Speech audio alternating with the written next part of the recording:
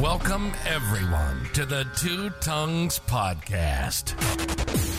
Consider this your invitation to join Kyle and Chris on a journey through our minds. Where we explore the questions that have fascinated us for as long as we can remember. Could anarchy actually work?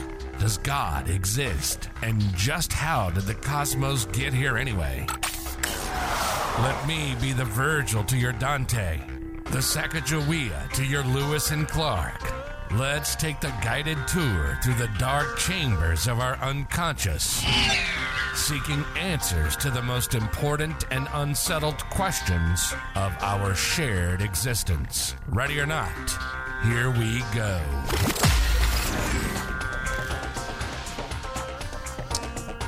Ready or not?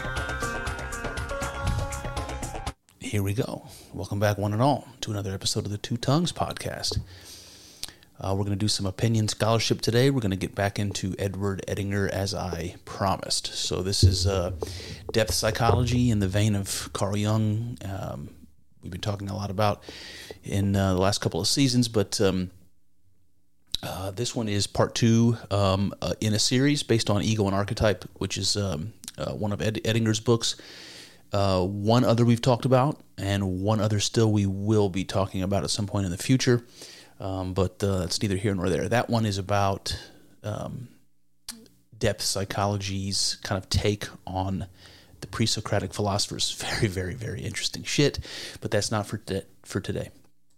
Today we're going to do one, I'm going to call it Living Symbols, Christ in Psychology. That's what I'm going to call this one. Living Symbols, Christ in Psychology. So, we're going to talk about two of my favorite subjects, religion and psychology. We're also going to talk about what it means for a symbol to be alive. It's a weird idea, but I think it makes sense if you understand it in the right way. And this is something that Carl Jung will talk about when he brings up the idea of archetypes. He calls them living symbols. What does that mean? Okay, so if you remember in part one, we were talking about individuation, which is one of these psychology terms, and it has some religious implications, but really the idea is, just to give you a refresher, because we're going to be talking about this a bit today, it's the idea of separating yourself.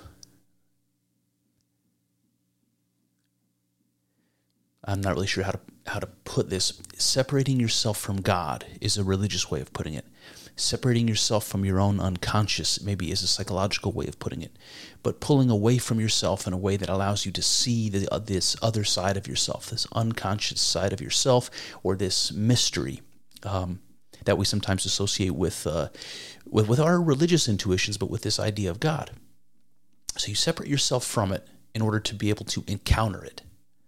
And the depth psychologists will say that early on in the development of our egos, you might say when we're very young infants, babies, that there isn't such a distinction between how we understand ourselves and how we understand the world. We almost feel like we're continuous with the cosmos. There's not really a way of proving that a baby feels that way, but so this is more of a theoretical idea, but it makes a lot of sense in several different ways. That we sort of develop this perception of ourselves as being separate from the world over time. And if you spend time with babies and you see them develop, you can kind of understand what the depth psychologists are getting at when they talk about this. So you separate yourself from the world, and then you can encounter the world. And psychologically, there's something like that too, where if you can separate yourself from what they call inflation with the idea of God, you can pull yourself away from identifying with God, which is something that apparently is natural to human psychology. And when we're young, that's kind of a natural state.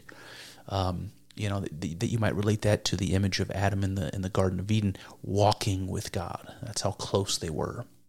And so you pull away so that you can encounter this thing that we're calling God, this mystery of our own unconscious, whatever that mystery happens to be. So we pull away from it in order to encounter it, and then we can make this experience of the world, or this experience of God, we can make it a conscious experience. We can make it a part of ourselves. And that's sort of this idea of integrating it, we're separating ourselves from God, and then we're bringing ourselves back into oneness or into dialogue, at least, with this mystery. And it's interesting because even that word dialogue, it's dialogos. The logos is the Spirit of God in the biblical tradition. Philosophically speaking, it's something like mind. So dialogos means essentially two minds. And you're having a dialogue back and forth between these two minds. Now imagine what that means when one of those minds is your own, your ego, and the other is God, or the other is the unconscious. And you're having a dialogue between yourself, your conscious self, and your unconscious, between the man and God.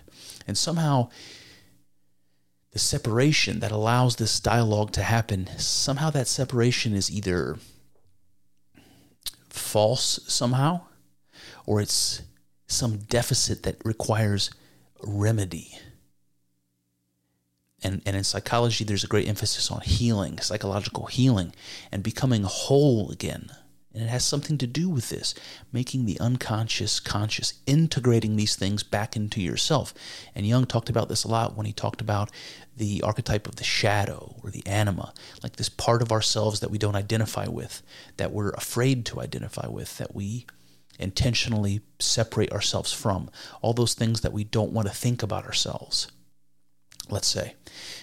And we will essentially hide in fear from this unknown part of ourselves our whole lives until we come to realize that thing that we're afraid of, that we're intimidated by, that we're shying away from, that we are disgusted by, that thing belongs to us and is under our control, right? And if it belongs to us and is under our control, then it becomes less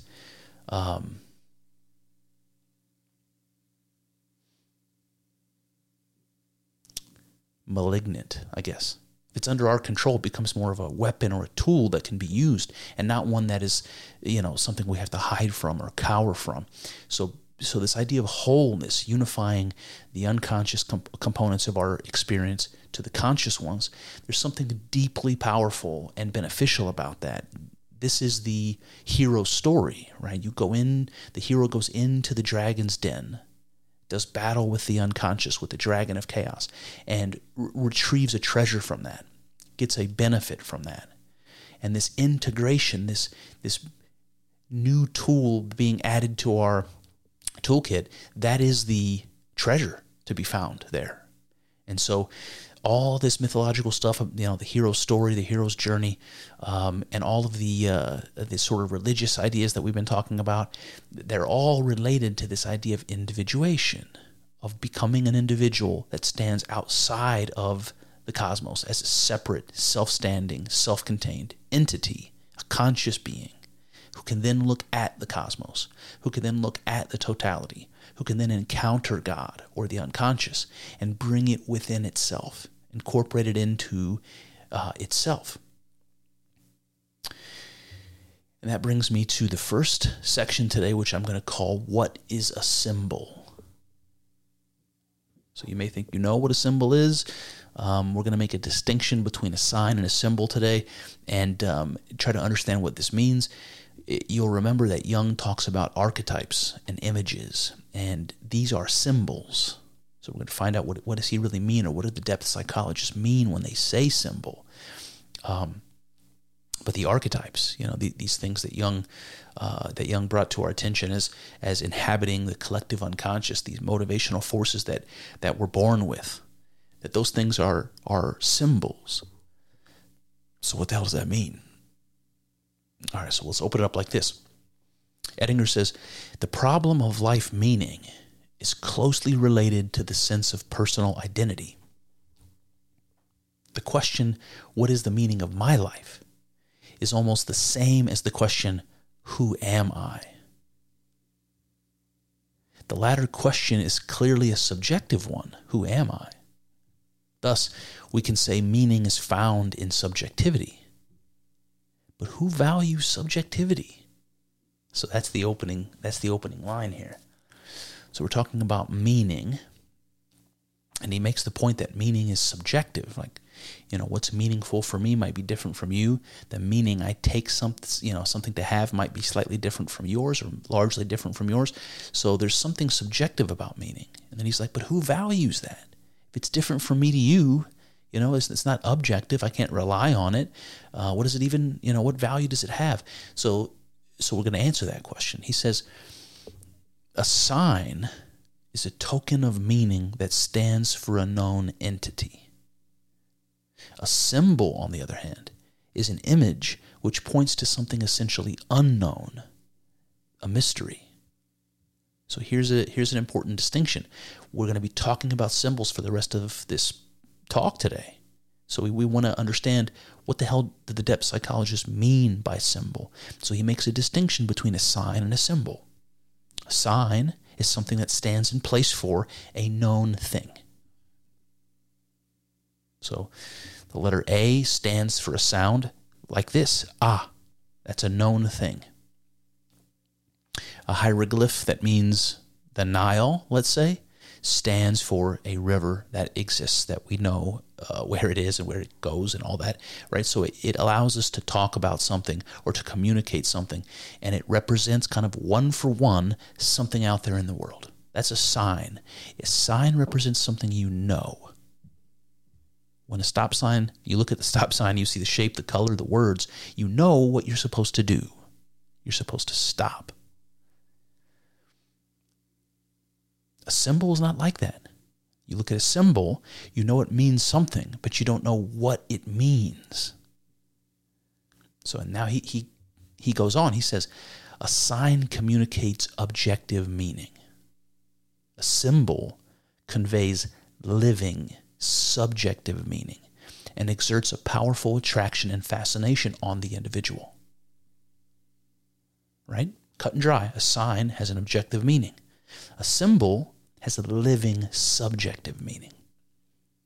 So I think we sort of understand what subjective means, but how is this attached to this idea of a living? How is a symbol alive? What does that mean? So I struggle with this a little bit, but I've been thinking about it. So a symbol has subjective meaning, which means it has meaning specific to you, unique to you, your subjectivity, your interpretation. That's your meaning unique to you. And it's not necessarily going to be identical, maybe similar, but not identical to others. That meaning is subjective, so it exists within you, a living being. It can only exist within you, a living being, right? So the symbol is alive because it exists by virtue entirely, by virtue of the fact that it exists within a living being. But also, I think the idea of living means moving, like it means becoming understood, like we're in the process of assimilating or making conscious or making ourselves aware of what the meaning is. And so understanding a symbol is something like an action. It's a process. It's something that's moving and breathing and happening, right? And so it's living. And I think those are two ways of understanding how a symbol is alive and a sign is dead. A sign has one objective meaning. It references something out there in the world that is and we already know. A symbol is something that points us to some meaning that we don't know. It's something like a quest, right? It pulls you towards, a active process of understanding, of making something conscious, of taking something that's in the dark of the unconscious and bringing it to the light of consciousness, taking some mystery and figuring out what the hell it means. Then he says something super interesting, and this relates to archetypes in particular. He says symbols are spontaneous products of the archetypal psyche. One cannot manufacture a symbol. One can only discover it. Isn't that interesting? So symbols, you have to imagine this is sort of hard to imagine, but imagine that a symbol is meaningful and you look at it like you might look at a painting. Maybe it's like a classical painting and it's got these images in it from mythology, and you know it's full of meaning, but you don't know any of the stories and you don't know who these gods are, so you don't have any idea what the meaning is. But when you look at it, you see how complicated and sophisticated it is, how things exist in relationship to one another. It's just chock full of meaning. It's over brimming and spilling over with meaning. You just have no fucking idea what that meaning is. But make no mistake, there's meaning there. That's clear. You just don't understand what it is. So imagine having that experience of something being meaningful, but having nothing to attach it to. Nothing, no knowledge, no objects, nothing in the here and now, nothing concrete that you can attach it to. It's like free-floating meaning. And it's not particularized. You don't know what it is. You don't know what it is. What kind of experience is that? Where else where in the world, in the physical, material, conscious world, do you have that type of experience? In nature. So he says you can't manufacture a symbol. Imagine trying to create something meaningful without having any idea what that meaning is. Imagine trying to create that. Something to you that's random and yet is going to contain coherent meaning. I don't understand how you could possibly do that. It would be an accident if you succeeded in doing that. Right? So one can't manufacture a symbol. One can only discover it.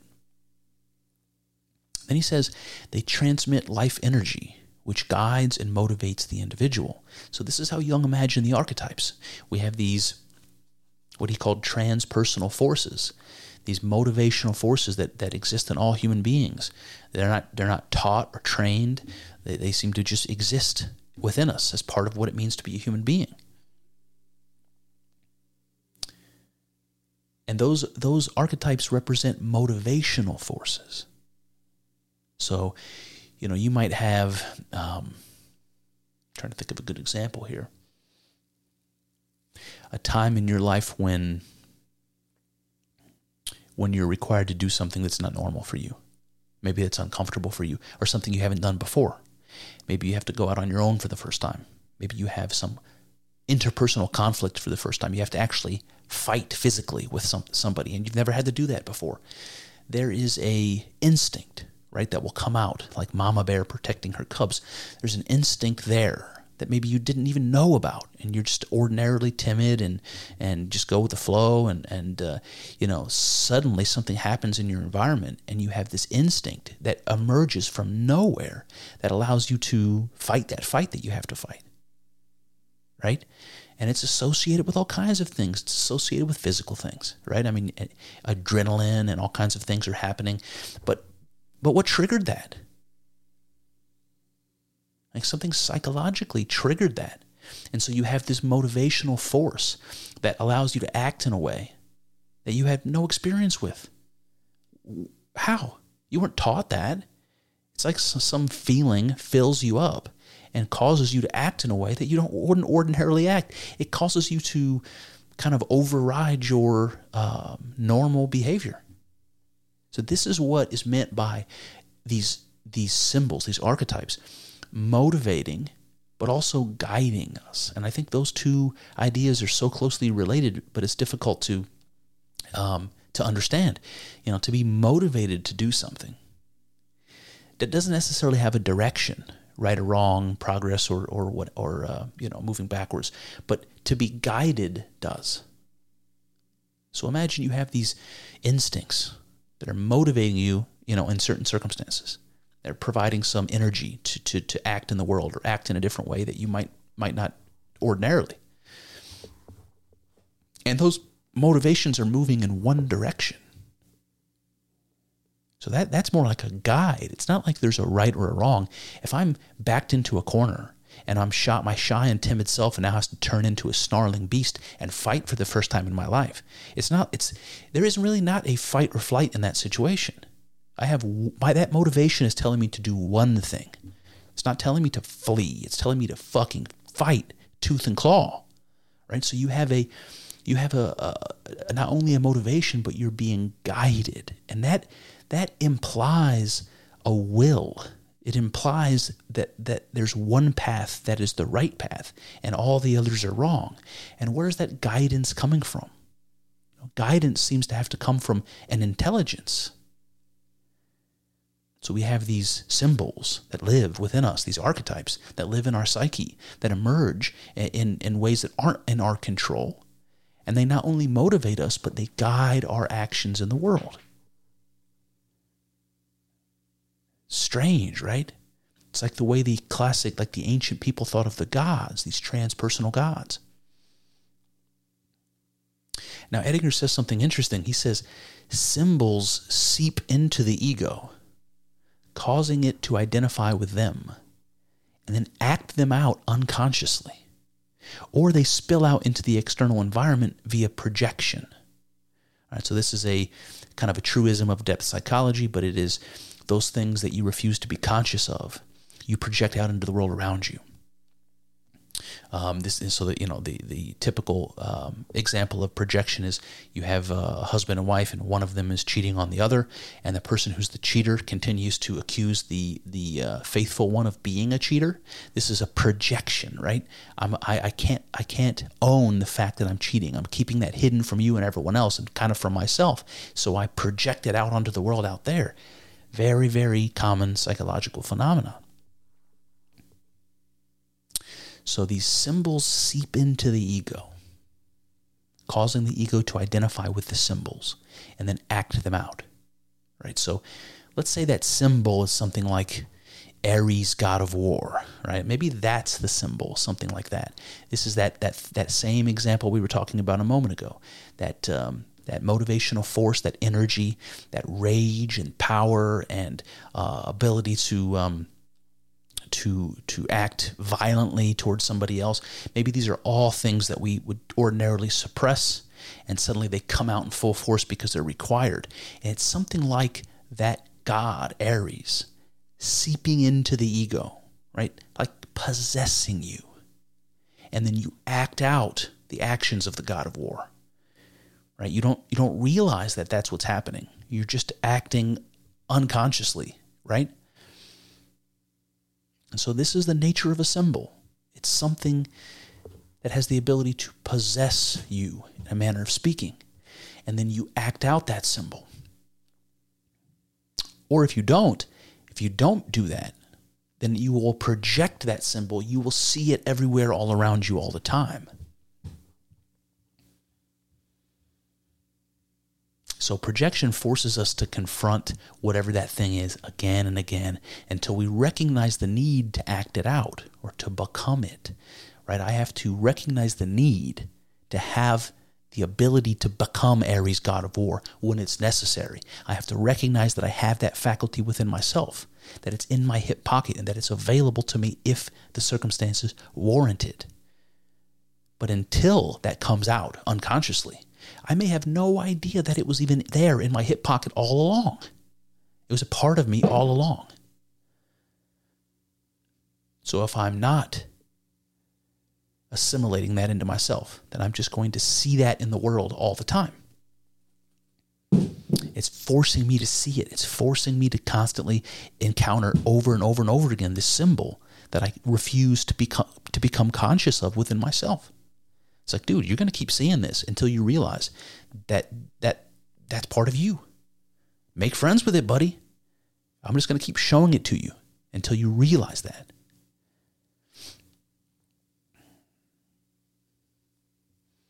Now, if we project, I'm just going to throw this out there because this is something that really baffles me, and I'm in awe of this question. If we project out into the world those things that we are unconscious of, the parts of ourselves that we're unconscious of, we project out into the world. And all of the world and all the objects in it, the world of our perception, it's like the objects of our perception are symbols, right? They have meaning. It's like, what is an apple? Well, the meaning of an apple to me is something that I can eat, especially if I'm hungry, right? All of these objects in the world have meaning. They're like symbols in a way. And if we project the things that we're not conscious of into the world, it makes me wonder if reality itself, if the world of perception is symbolic, is a psychic projection. The question is, if we project out the things that are unconscious into the world, how do we know the world isn't itself a psychic projection? And this is kind of what the idealists say, that the only reality is mind. And so the physical world is something like an illusion. The Buddhists and the Hindus say something similar. And so the depth psychologists maybe are kind of walking that fine line, and they do that. They walk that fine line between science and religion. And if the world is a psychic projection of our unconscious, what is encountering the world out there motivating us to do? Right? If symbols are motivational forces and instincts, and the world out there is a symbol, motivational force, what is that motivating us to do, I wonder? What is it allowing to be? There's some very deep rabbit holes there worth exploring, but that's for another time. All right, so move on. He says, symbols have legitimate effect only when they change our psychic state or conscious attitude. So the ultimate goal is to make the symbolic process conscious. All right, so let's pull back a little bit. Symbols have effect only when they change our psychic state or our conscious attitude. It's like, okay, a symbol that doesn't have any effect on me is not a symbol, really. It doesn't have any power, so it's nothing. A symbol has to act upon me. It has to make some difference to me, or it's not powerful. It's not. It's impotent. It's not a symbol. It doesn't have meaning. And in order for it to change our psychic state, it has to be made conscious, right? The things that are unconscious don't have any effect on me. Or maybe they do, but I'm not aware of it, so they don't, in a manner of speaking. They have to become conscious of them. I don't know if this ever happens to you, but it's like behaviors that you have. After sufficient time has gone by, you look back at those behaviors and you think to yourself, oh, that's why I was doing that. Right? Does that ever happen to you? I'm trying to think of a good example, but it's hard on the spot. You look back at something from your past and you're like, oh, that's why I was doing that. It's that moment, that aha moment, that puts all that into context and helps you understand why you were acting the way you were acting. Because whatever that motivation was became conscious to you. And so there's a way in which something can be acting on you and affecting you, and you're completely unaware of it because it's unconscious. That doesn't mean that it's not potent or effective. It's just that it's like happening to you. It's like a force out there that you can't control. And the moment you make it conscious, you understand it, and it has meaning, you put it in its proper place, then it becomes something useful to you. It's like, that's why I was doing that. So if I don't do that anymore, then I won't have that problem, right? Then it becomes useful to you. So he says the ultimate goal is to make the symbolic process conscious, to make the unconscious conscious. He says to become conscious of symbols, we first need to know how a symbol behaves when it is unconscious. All right, so now he's saying, look, you want to find yourself in a situation where you're understanding this, and you're coming to this point where you think to yourself, okay, I understand that there's an unconscious component to my experience, and I understand that there's value in whatever that stuff is that I'm unconscious of.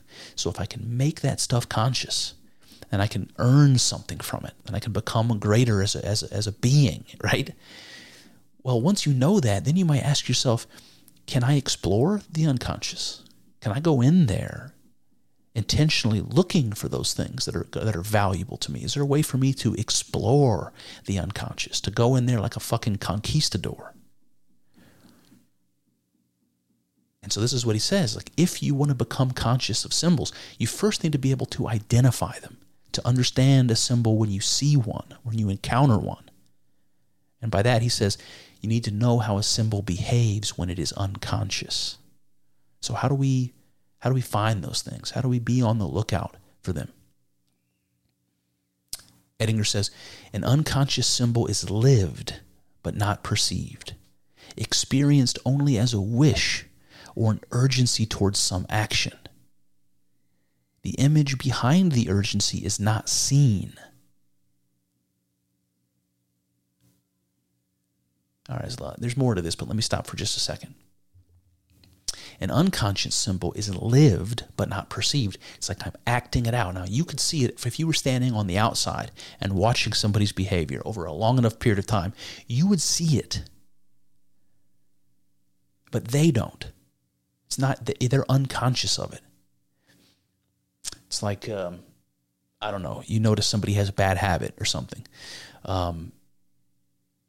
You can see it, and you're like, God damn, dude, stop doing that. But they just continue to do it. It's like involuntary. They don't even know that they're doing it. That kind of a thing. So an unconscious symbol is lived but not perceived, right? I'm acting it out, but I'm not really aware of what it is I'm acting out. It's experienced as a wish or an urgency. So I don't know what might come to your mind, but I'm at a point in my life where I'm able to look back at myself as a younger man and see some of the development, like in retrospect, see some of the development of what happened to me in my life. And I remember, like maybe early in college is a good example, is encountering people that I admired for one reason or another. It's like I admired some respected person, some respected man. Maybe it's a professor or, whatever. I admired some respected man, without realizing that the admiration I was feeling, like, what does that mean, right? The admiration I was feeling is a motivation.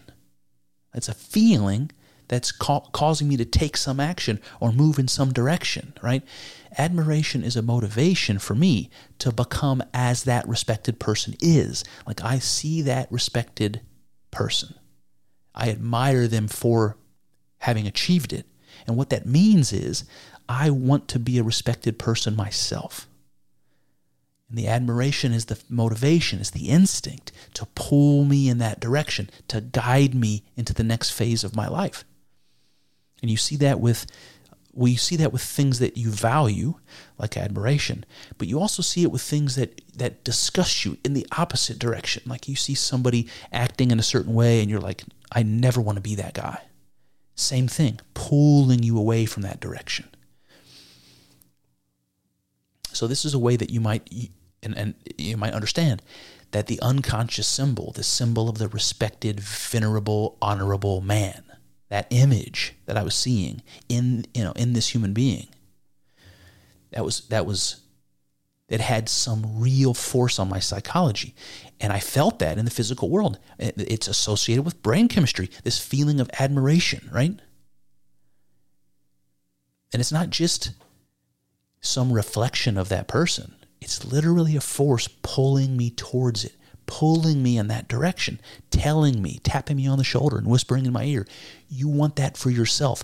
That is what you should become. Right? That's a symbol.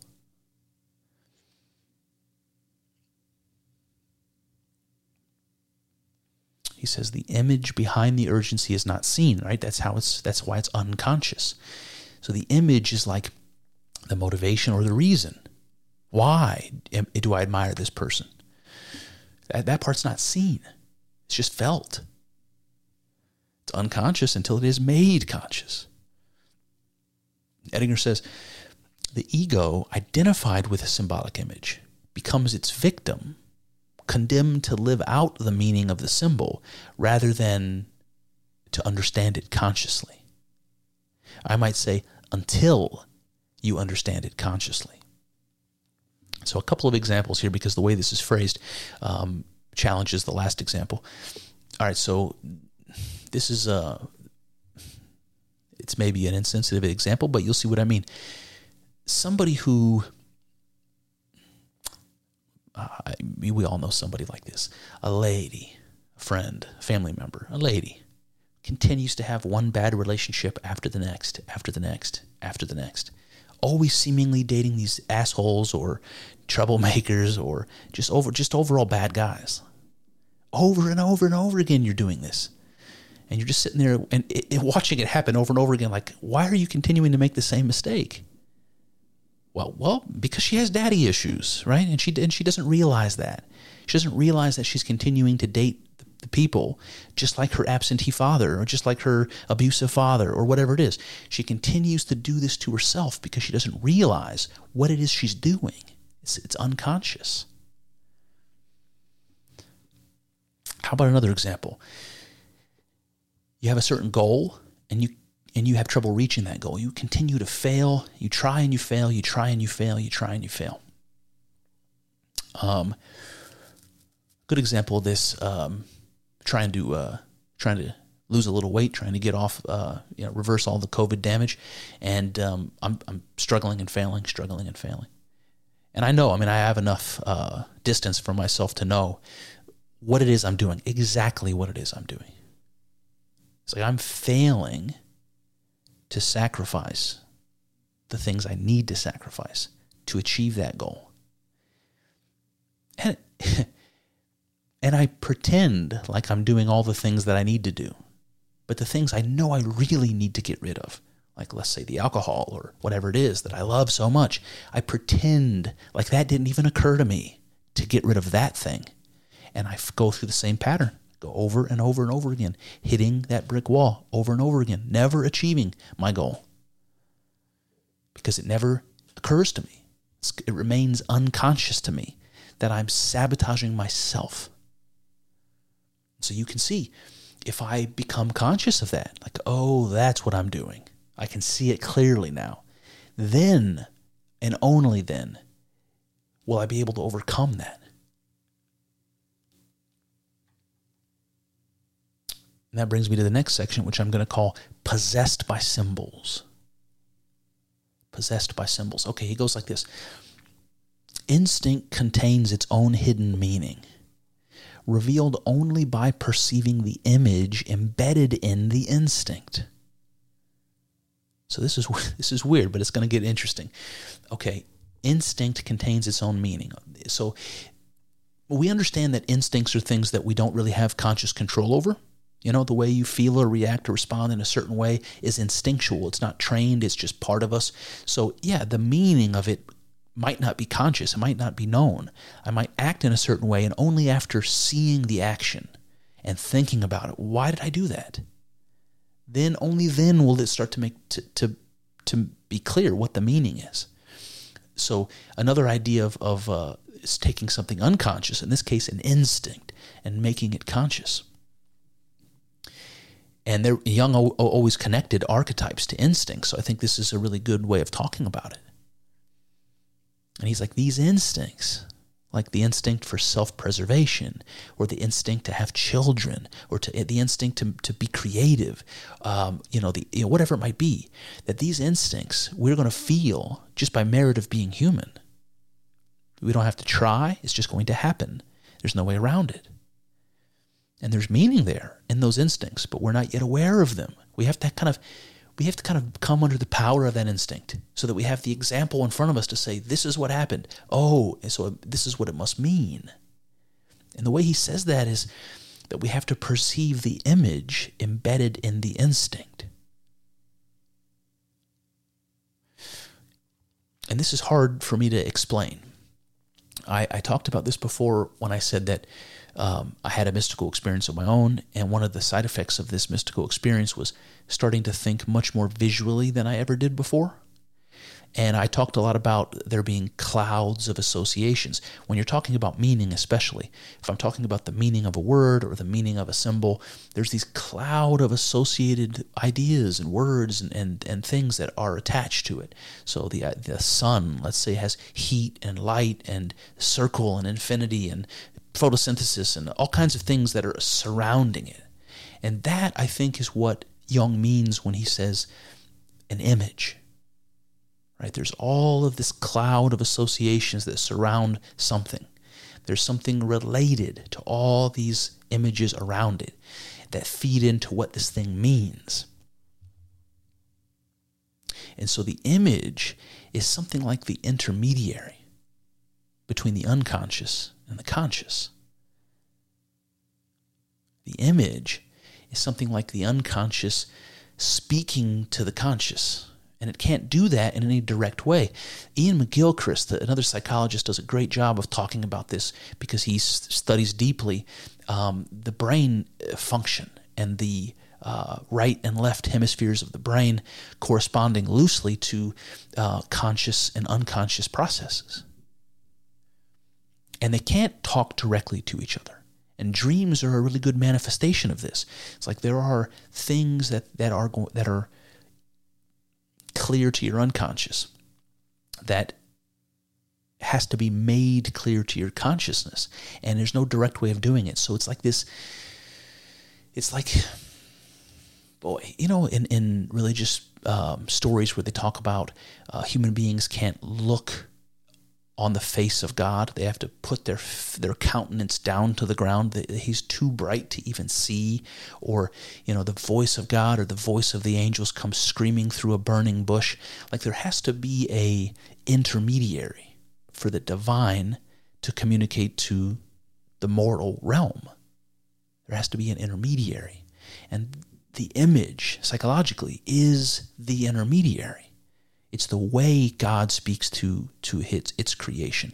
It's the way the unconscious communicates to the conscious through the image. And he says one way of discovering the hidden image is by analogy. So here's where it's going to get good. Carl Jung is going to give us an example from his practice of something like this. So Edinger is going to give us this story from Jung, and he says, Jung says, and this is directly from Jung, I recall a patient who was in the unconscious grip of a powerful symbolic image, which required him to live it out as a symptom until he could understand it consciously. I'm thinking of a case of transvestism, maybe that's how it's said. A young man who had a strong urge to dress in women's clothes. So, ordinarily, he felt shy, inferior, and impotent. But when wearing some article of feminine apparel, felt confident, effective, and sexually potent. Now, what does such a symptom mean? What general and mythological parallels can we find? All right, so Jung has this patient who likes to dress like in women's clothes, and he comes to the psychologist and says, I don't know why I do this. It's weird. I feel weird about it. I don't know why I do this, but I keep doing it. And Jung says, let's look at parallels. Let's look at, can we find any general or mythological parallels to this problem you're having? So what is he doing? He's trying to build this cloud of association around the symptom so that he can understand what it means. And where does he go? He goes to mythology. Always Jung goes to mythology because these stories are very ancient stories. And they represent, and they've survived to the present. And there's a reason for that because they have some meaning that's relevant from the very ancient times all the way up to the present.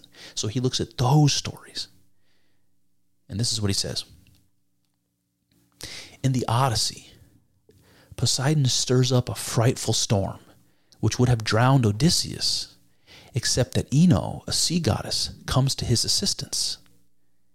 She tells him to, quote, take my veil and put it around your chest. You can come to no harm so long as you wear it. Ino's veil is the archetypal image that lies behind the symptom of transvestism. The veil represents the support and containment which the mother archetype can provide during a dangerous activation of the unconscious. right? So what Jung is saying here is that the mother archetype is one of these symbols that we carry with us, that lives with us from the time we're, conceived. And the image of the mother is this caring, nurturing image. And when we find ourselves in a dangerous activation of the unconscious, when we find ourselves in chaos, sometimes we look for the comfort of the mother archetype. And I can't help but think of images of, like from movies or whatever, of like these tough guys. Maybe they're soldiers, maybe they're mobsters or something, and they get mortally wounded, and they're these tough guy characters, right? But that are laying there dying, and what are they doing? They're asking for their mothers, And it's sad in this strange way. It's like this grown man wants his mother in this situation. He wants to become a baby and to be taken care of and to be cured by this super personal power that we call the mother. He says another parallel is provided by the priests of the Maga Mater in ancient Rome. That's the cult of the great mother goddess. He says after their consecration, these priests would wear feminine dresses and allow their hair to grow long. He says these parallels show that the urge to transvestism is based on the unconscious need for a supporting contact with the mother archetype. To recognize the archetype, to see the symbolic image behind the symptom, immediately transforms the experience. It may be just as painful, but now it has meaning, right? So you see the idea that this guy wants to dress up in women's clothes, maybe that doesn't go away now that he understands, what it might mean, that he's putting on those clothes because he feels in some way that he needs the protection that he received from his mother when he was an infant, that this image of this sort of supernatural, protective, nurturing force that we call our mothers, right? And when you're a fetus and when you're a baby, it's not distinct from the idea of God at all, your mother. And to want that comfort, to want to unload your burdens and responsibilities and just be taken care of, that's an urge that we have, an instinct that we have. And knowing you have that instinct maybe changes your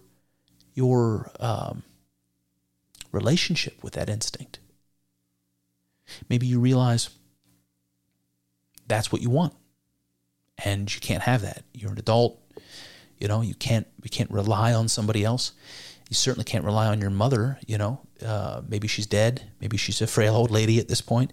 Even so, she's not the goddess that she was to you when you were an infant or a fetus.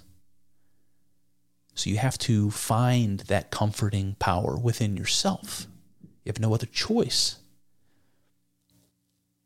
And that's to manifest the thing that's unconscious, to make it conscious within yourself. And you can see how that would be something like another tool in your toolkit, right? That to be able to provide comfort to yourself in the way that you thought, only your mother could. He says symptoms are disturbing states of mind, which we are unable to control. They are intolerable precisely because they are meaningless. Almost any difficulty can be borne if we can discern its meaning.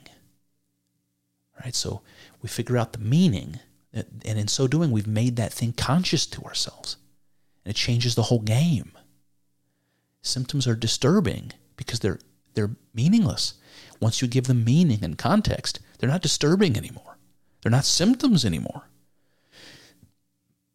Then he says something interesting. He says, almost any difficulty can be borne if we can discern its meaning. So even the harshest, unconscious pitfall can become necessary and valuable if we understand its meaning. And it reminds me, I don't know if anybody ever read Man's Search for Meaning. It's a book by Viktor Frankl, who was a concentration camp survivor with a terrible, tragic story. And what he says in that book is seeing people in the concentration camps in terrible conditions, wasting away and dying, and seeing the differences between the people who lived, who survived and hung on, and the people who died.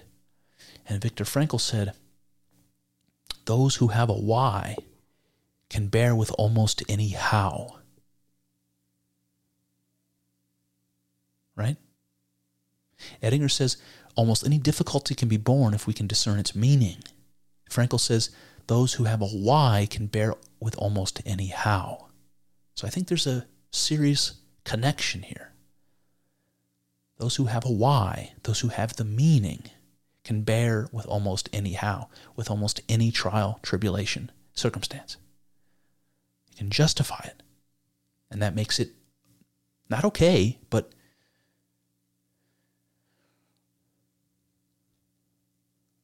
I don't know. He says, our waking life is composed of a series of moods, feelings, ideas, and urgencies. These psychic states we experience either as a succession of meaningless symptoms or as a series of numinous encounters between the ego and the transpersonal psyche. All right, there's more to that, but fuck, that's good.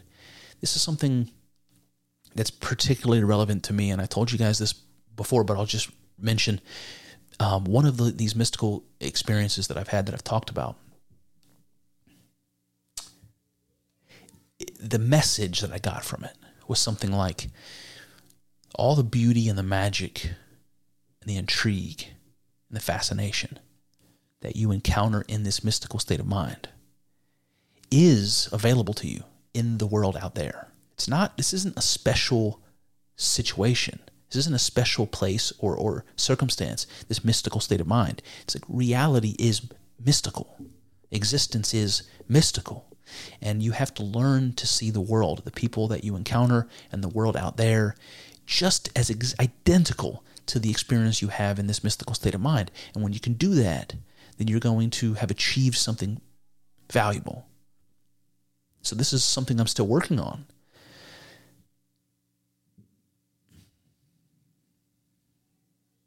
And this relates to this statement here. It's like your life, your moods, feelings, ideas, motivations, all the stuff that we think of as our existence, as our lives.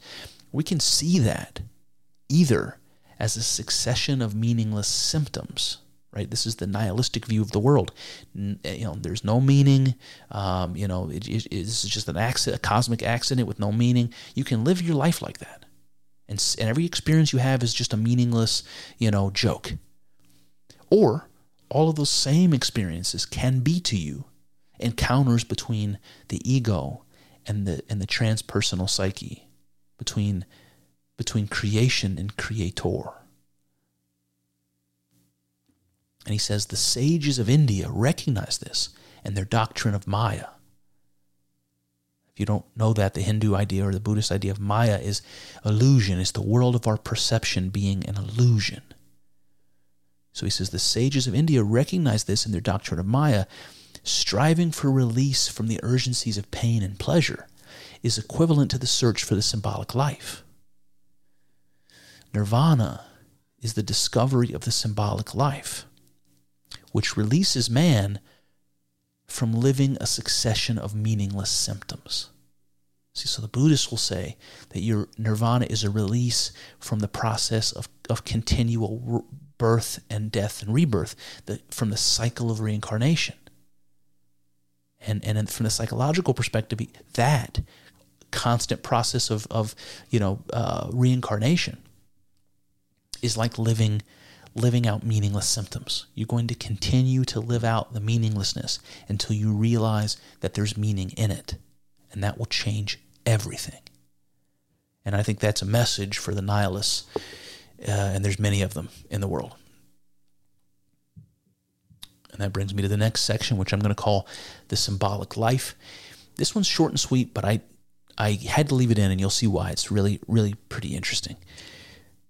He starts off talking about Jewish ancient Jewish lore. So this isn't from the Torah, but it's sort of a legend. And it goes like this. An old Jewish legend states, prior to the birth of a child, God calls the seed of the future human being before him. The soul pleads with God not to be sent from the life beyond this world. But God answers, the world to which I send thee is better than the world in which thou wast. And when I formed thee from this earthly fate. I formed thee for this earthly fate. God orders the angel to initiate this soul into all the mysteries of that other world. And the soul experiences all the secrets of the beyond. At the moment of birth, however, the angel extinguishes the light of knowledge burning above it, and the soul enters this world, having forgotten its lofty wisdom, but always seeking to regain it. I don't know if you've heard that before. I think it's really, really cool. So the idea here is that before a child is born on earth, its soul is brought before God, and God teaches the soul all of the knowledge, right? Everything that there is to know about the world of being, about the here and now, the conscious world. But right at the moment of birth, it forgets all of it. And then its whole life seeks to regain that knowledge that it once had. All right, now I tell you that story to tell you this one. He says, the theme of the prenatal origins of the ego is an archetypal image, right? So this is the idea that you existed before you existed, right? There's a biblical phrase about that where God says, I knew you before you were conceived, or something like that, right? So you existed before you were born. You exist eternally. You've always existed, that kind of thing. So you have prenatal, pre-birth origins. He said, having that is in itself an archetypal image. And then he gives us another example. He says, Plato in the Phaedo suggests that all learning is a recollection of prenatal knowledge, which is innate but forgotten. Right? He said all knowledge is a remembering. In psychological terms, this means that the archetypal forms of human experience are pre-existent. They await incarnation within a particular individual. All right, so here's the idea. Just like you might think that your soul exists eternally until it's manifest, until it's incarnated into a human body, the archetypes, they also pre-exist.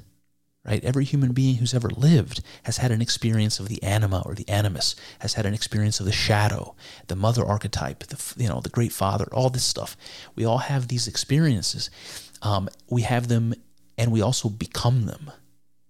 Right? So, you have this experience of a father as a child or a mother, and then you grow up and you become a father or a mother. It's like we all have these patterns that we see and imitate and live out and act out in existence. So these things, these patterns of existence that we all follow, they existed before us. It's like we pop onto the scene and we follow the same pattern that every human being that's ever lived has followed, right? So the pattern pre-exists the incarnation. The pattern is the symbol, is the archetype.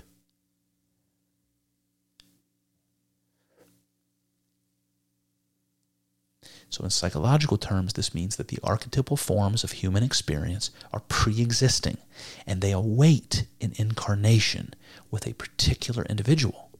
Right? They become manifest, incarnated into the world.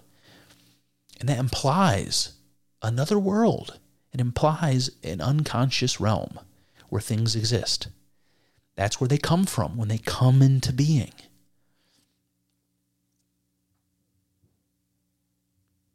And the way they come into being is through incarnation, to become embodied, to become material, to become conscious.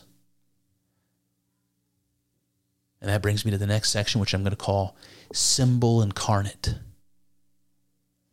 I named this Symbol Incarnate as a way of maybe contrasting a earlier section, which was called Possessed by Symbols, right? So I think there's an important difference between being possessed and incarnating. They're similar, critically different. So let me get into this.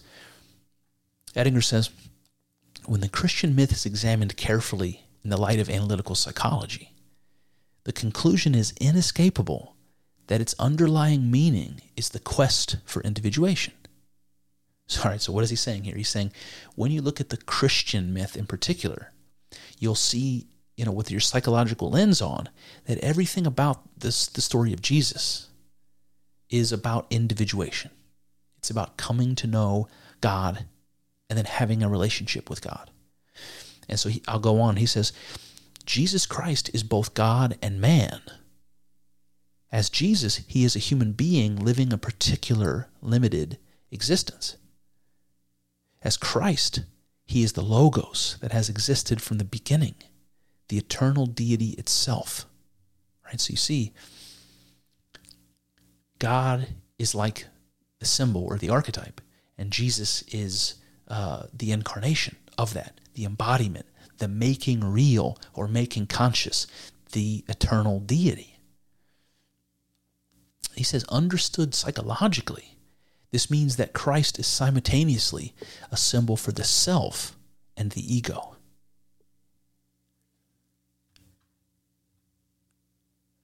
He says the state of being an autonomous individual can be achieved only by a separation from unconscious identification with others. Parents are the most frequent objects of unconscious identification. Jesus said, "Call no man your father on earth, for you have one Father who is in heaven." Right? To call no man father means to withdraw all projections of the father archetype and discover it within. Right? If the Father isn't out there, then you can only find it within. He says the same idea is in Matthew 16, where he says, "If a man let himself be lost for my sake, he will find his true self." In psychological terms, the phrase could be read, "If a man will lose his ego for my sake, he will find the self."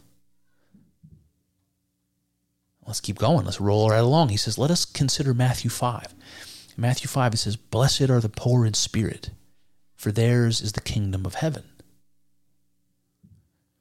Understood psychologically, the meaning would be, the ego which is aware of its own emptiness of spirit is in a fortunate position because it is now open to the unconscious and has the possibility of experiencing the archetypal psyche or the kingdom of heaven in biblical terms.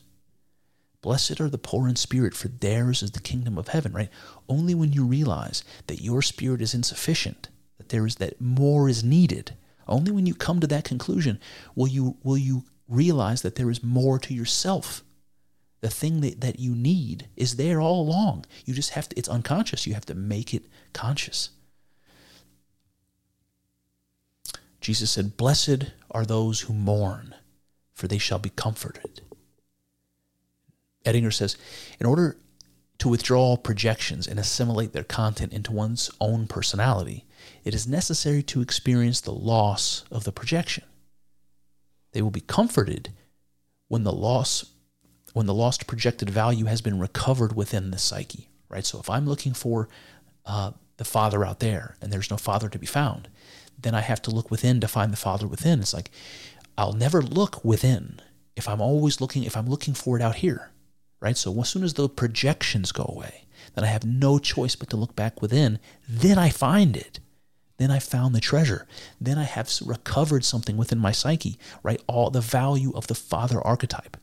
It's now a tool in my toolkit. It's now a conscious part of myself. I'm no longer looking for it out there. I found it within, right? So, blessed are those who mourn for the projection that's gone, but they shall be comforted because they find that thing within themselves. And he says, "Blessed are the merciful, for they shall obtain mercy." Edinger says, it is a basic principle of analytical psychology that the unconscious takes the same attitude towards the ego as the ego takes towards the unconscious. If the ego is merciful, it will receive mercy from within. The corollary is also a quote of Jesus, "All who take the sword will perish by the sword." All right, so this is interesting. If you assume that the unconscious is vast and scary and something to hide from and all that, then it will become scary and dangerous to you. But if you think of it as a part of yourself, if you think of it as a tool in your toolkit, if you think about it as what connects you to the greatest power that exists, then suddenly it becomes a weapon, a tool. It becomes something that is, it takes on the same attitude towards you as you take towards it. And what comes to my mind here, I don't really have much else to kind of illustrate this. So what comes to my mind here is a certain type of experience of the unconscious. It's one in which, often through psychedelic drugs, folks encounter a part of their psychology that they've never encountered before. When that sort of thing happens, a bad trip is not out of the question. It's like you're encountering something scary, something vast and powerful and hidden that used to, as far as you're concerned, not exist. And suddenly in this experience, you're confronted with it. You can't run from it. It's terrifying.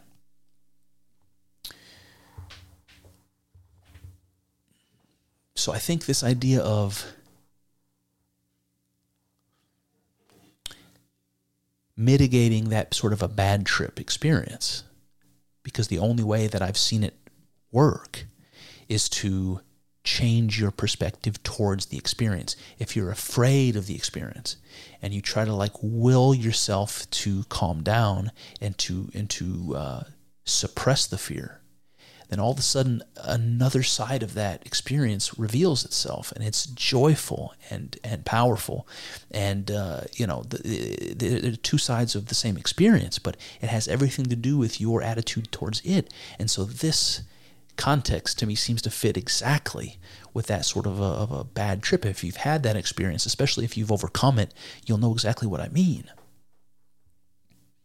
Now, all these quotes, these Jesus quotes we've been talking about so far, are often called the Beatitudes. And I tell you that because the next quote uses that phrase. The major point of the Beatitudes, as understood psychologically, is praise of the emptied ego. According to Jesus' teachings, the ego must be emptied of such inflated identification before it can perceive the transpersonal psyche as something separate from itself. Right? So you have to empty yourself of everything in order to realize that there is more to yourself than there's something left over. Right? There's something great left over.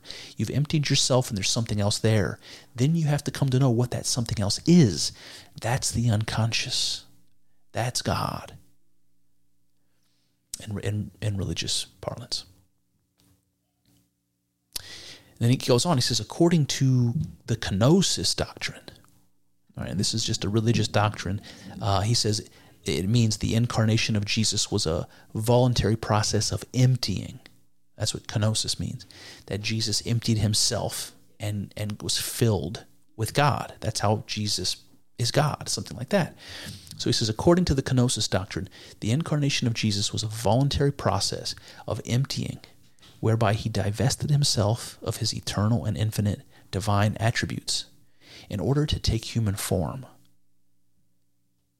This image of incarnation by emptying fits precisely the process of ego development, during which the ego progressively relinquishes its original identification with the self in order to achieve a limited but actual existence. Now, what this is really referring to here is what happens to us when our conscious ego is originally developed. So, as a fetus or as a very young baby, like I mentioned before, the psychology there is sort of unknown, but anecdotally, and we can tell, we have reasons to believe that the consciousness of the infant or the fetus is not, it's not organized like an adult's, right? It doesn't understand itself as a self. A fetal consciousness doesn't really understand itself as something separate from its mother. And even after birth, right? And there was religious rituals that are tied to this where a baby won't be named for several days, after it was born, or or even a certain period of months go by before the baby is considered to have received its soul. This is not an uncommon thing. The baby has to be alive for a certain stretch before it receives its soul. And this is the idea of becoming an ego, right? Becoming its own self, a self-standing individual. So you have to literally rip yourself free from this unconscious attachment to the life of your mother, really.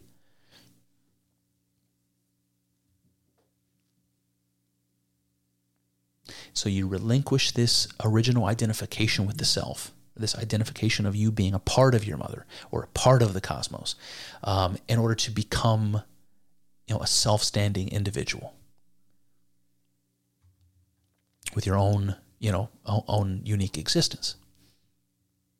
Then he says in Matthew 5, Jesus says, "Do not resist one who is evil, and love your enemies."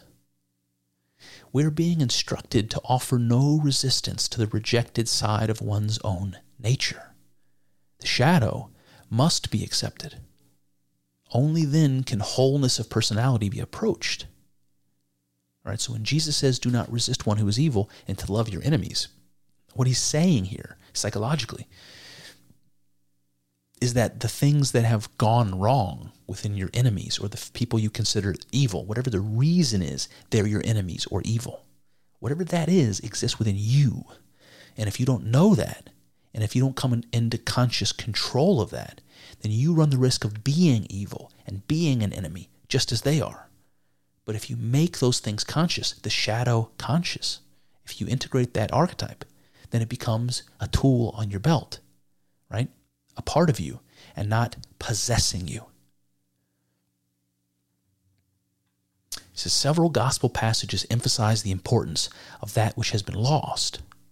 For example, the parables of the lost sheep, the lost coin, and the prodigal son. These parables refer to the lost or repressed portion of the personality. The lost part is the most important because it takes with it the possibility of wholeness. The last becomes first, and the stone that the builders rejected becomes the cornerstone. So this, again, the idea of the anima or the shadow, the repressed or the unconscious part of ourselves, have to be recovered and made conscious in order for us to become whole. In order for us to know what it is that we are, right? We're more than just the ego. We're more than just consciousness. We're both conscious and unconscious. And that whole is something we have to come to realize we are.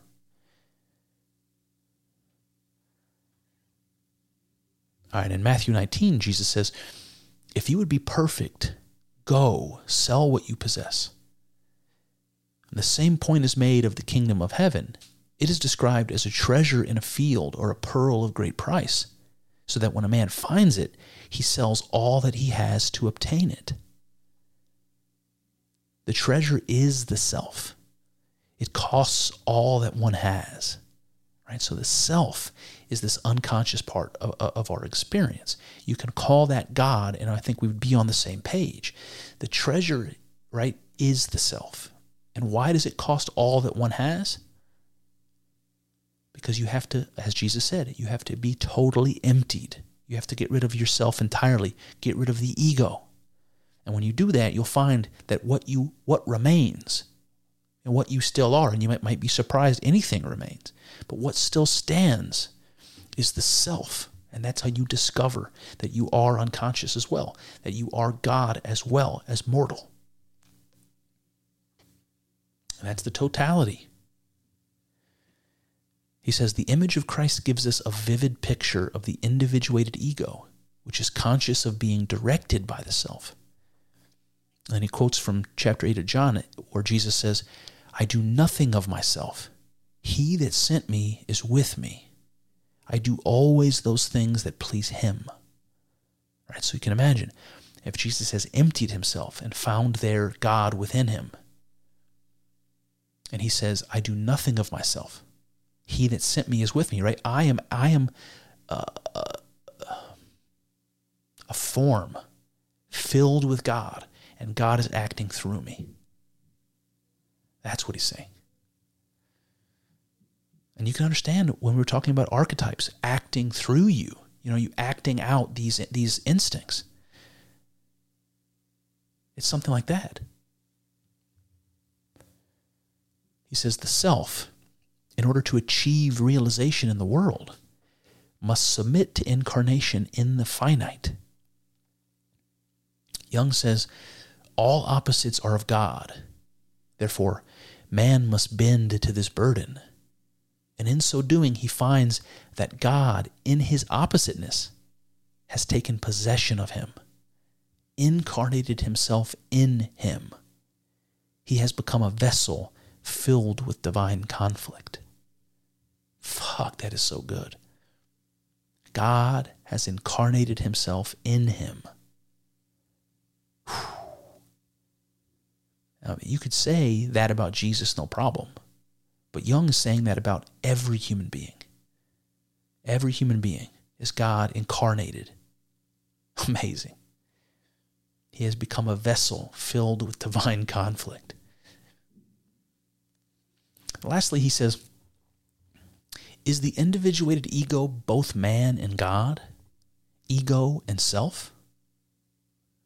And I'll stop there for a second. I think that's fascinating. Is the individual ego both man and God? Right? Is Jesus both man and God? But then he says ego and self, right? So man, he relates to ego. And God, he relates to self. And now he comes right out and says it. Are we as human beings both mortal and immortal, both God and man, both conscious and unconscious?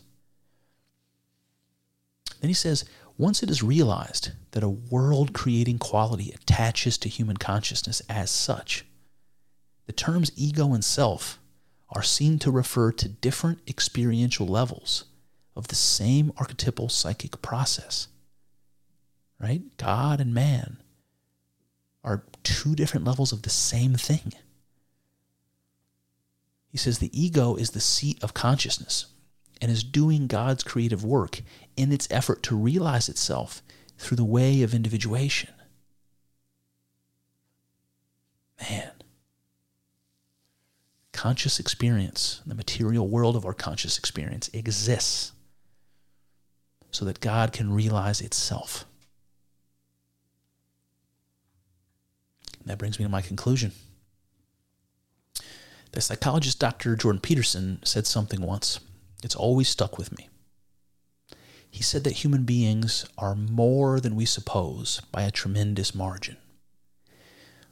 And that what we do, and what we do not suppose is attached to the, quote, cosmic significance of our lives. So we're more than we suppose by a tremendous margin.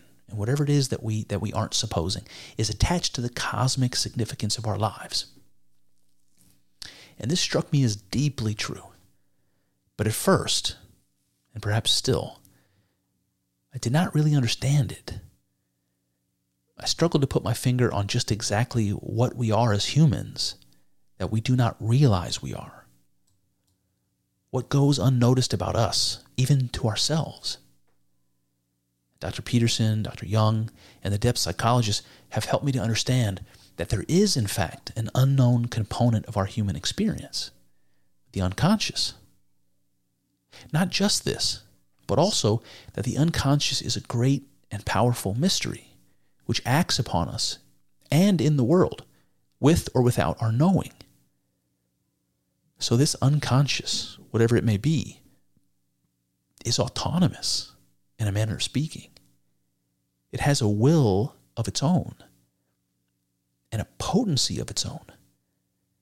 It is a part of us, and yet seemingly also the puppeteer concealed expertly in the darkness, pulling our strings. What is this thing which is me and isn't me? In psychological terms, the is me part is our ego, and the isn't me part, the archetypal psyche, or self with a capital S. And it is capitalized quite intentionally, and for exactly the reason you think. Remember the question that Edinger posed. Is the individual ego both man and God? Ego and self? Here you see the connection between psychology and religion laid out in the open. What the depth psychologist calls ego, he understands to mean man, and self he understands as God. So you see that unknown power that lives within us, that invisible puppeteer behind our drives, instincts, and motivations. This is nothing less than God itself. We are one with God, always and forever, but are not conscious of it, and so go on struggling with the mystery of our own being. But it is possible to become conscious of the God within. Call this process individuation or religious experience. There is no distinction. The symbols that inhabit us are breadcrumbs. They are evidence of the truth within us that can be discovered. And in so doing, the symbols are transformed by meaning, by understanding. The unconscious is made conscious. God is made flesh. And we cease to be possessed by them, and instead become their incarnation. There is a subtle but critical difference between possession and incarnation. Both bring to mind the image of a spirit entering a body. But possession is unconscious and challenges the will. Incarnation, on the other hand, is embodied, fully conscious, and fully one in will. Like the example of Jesus, Edinger tells us, quote, ego and self are but different experiential levels of the same archetypal process. Well, there you have it. That's one avenue explored, but infinitely more still to go.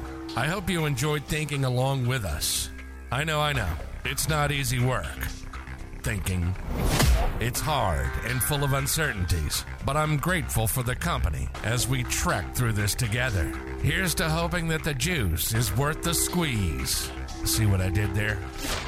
Let's find out together in the next episode.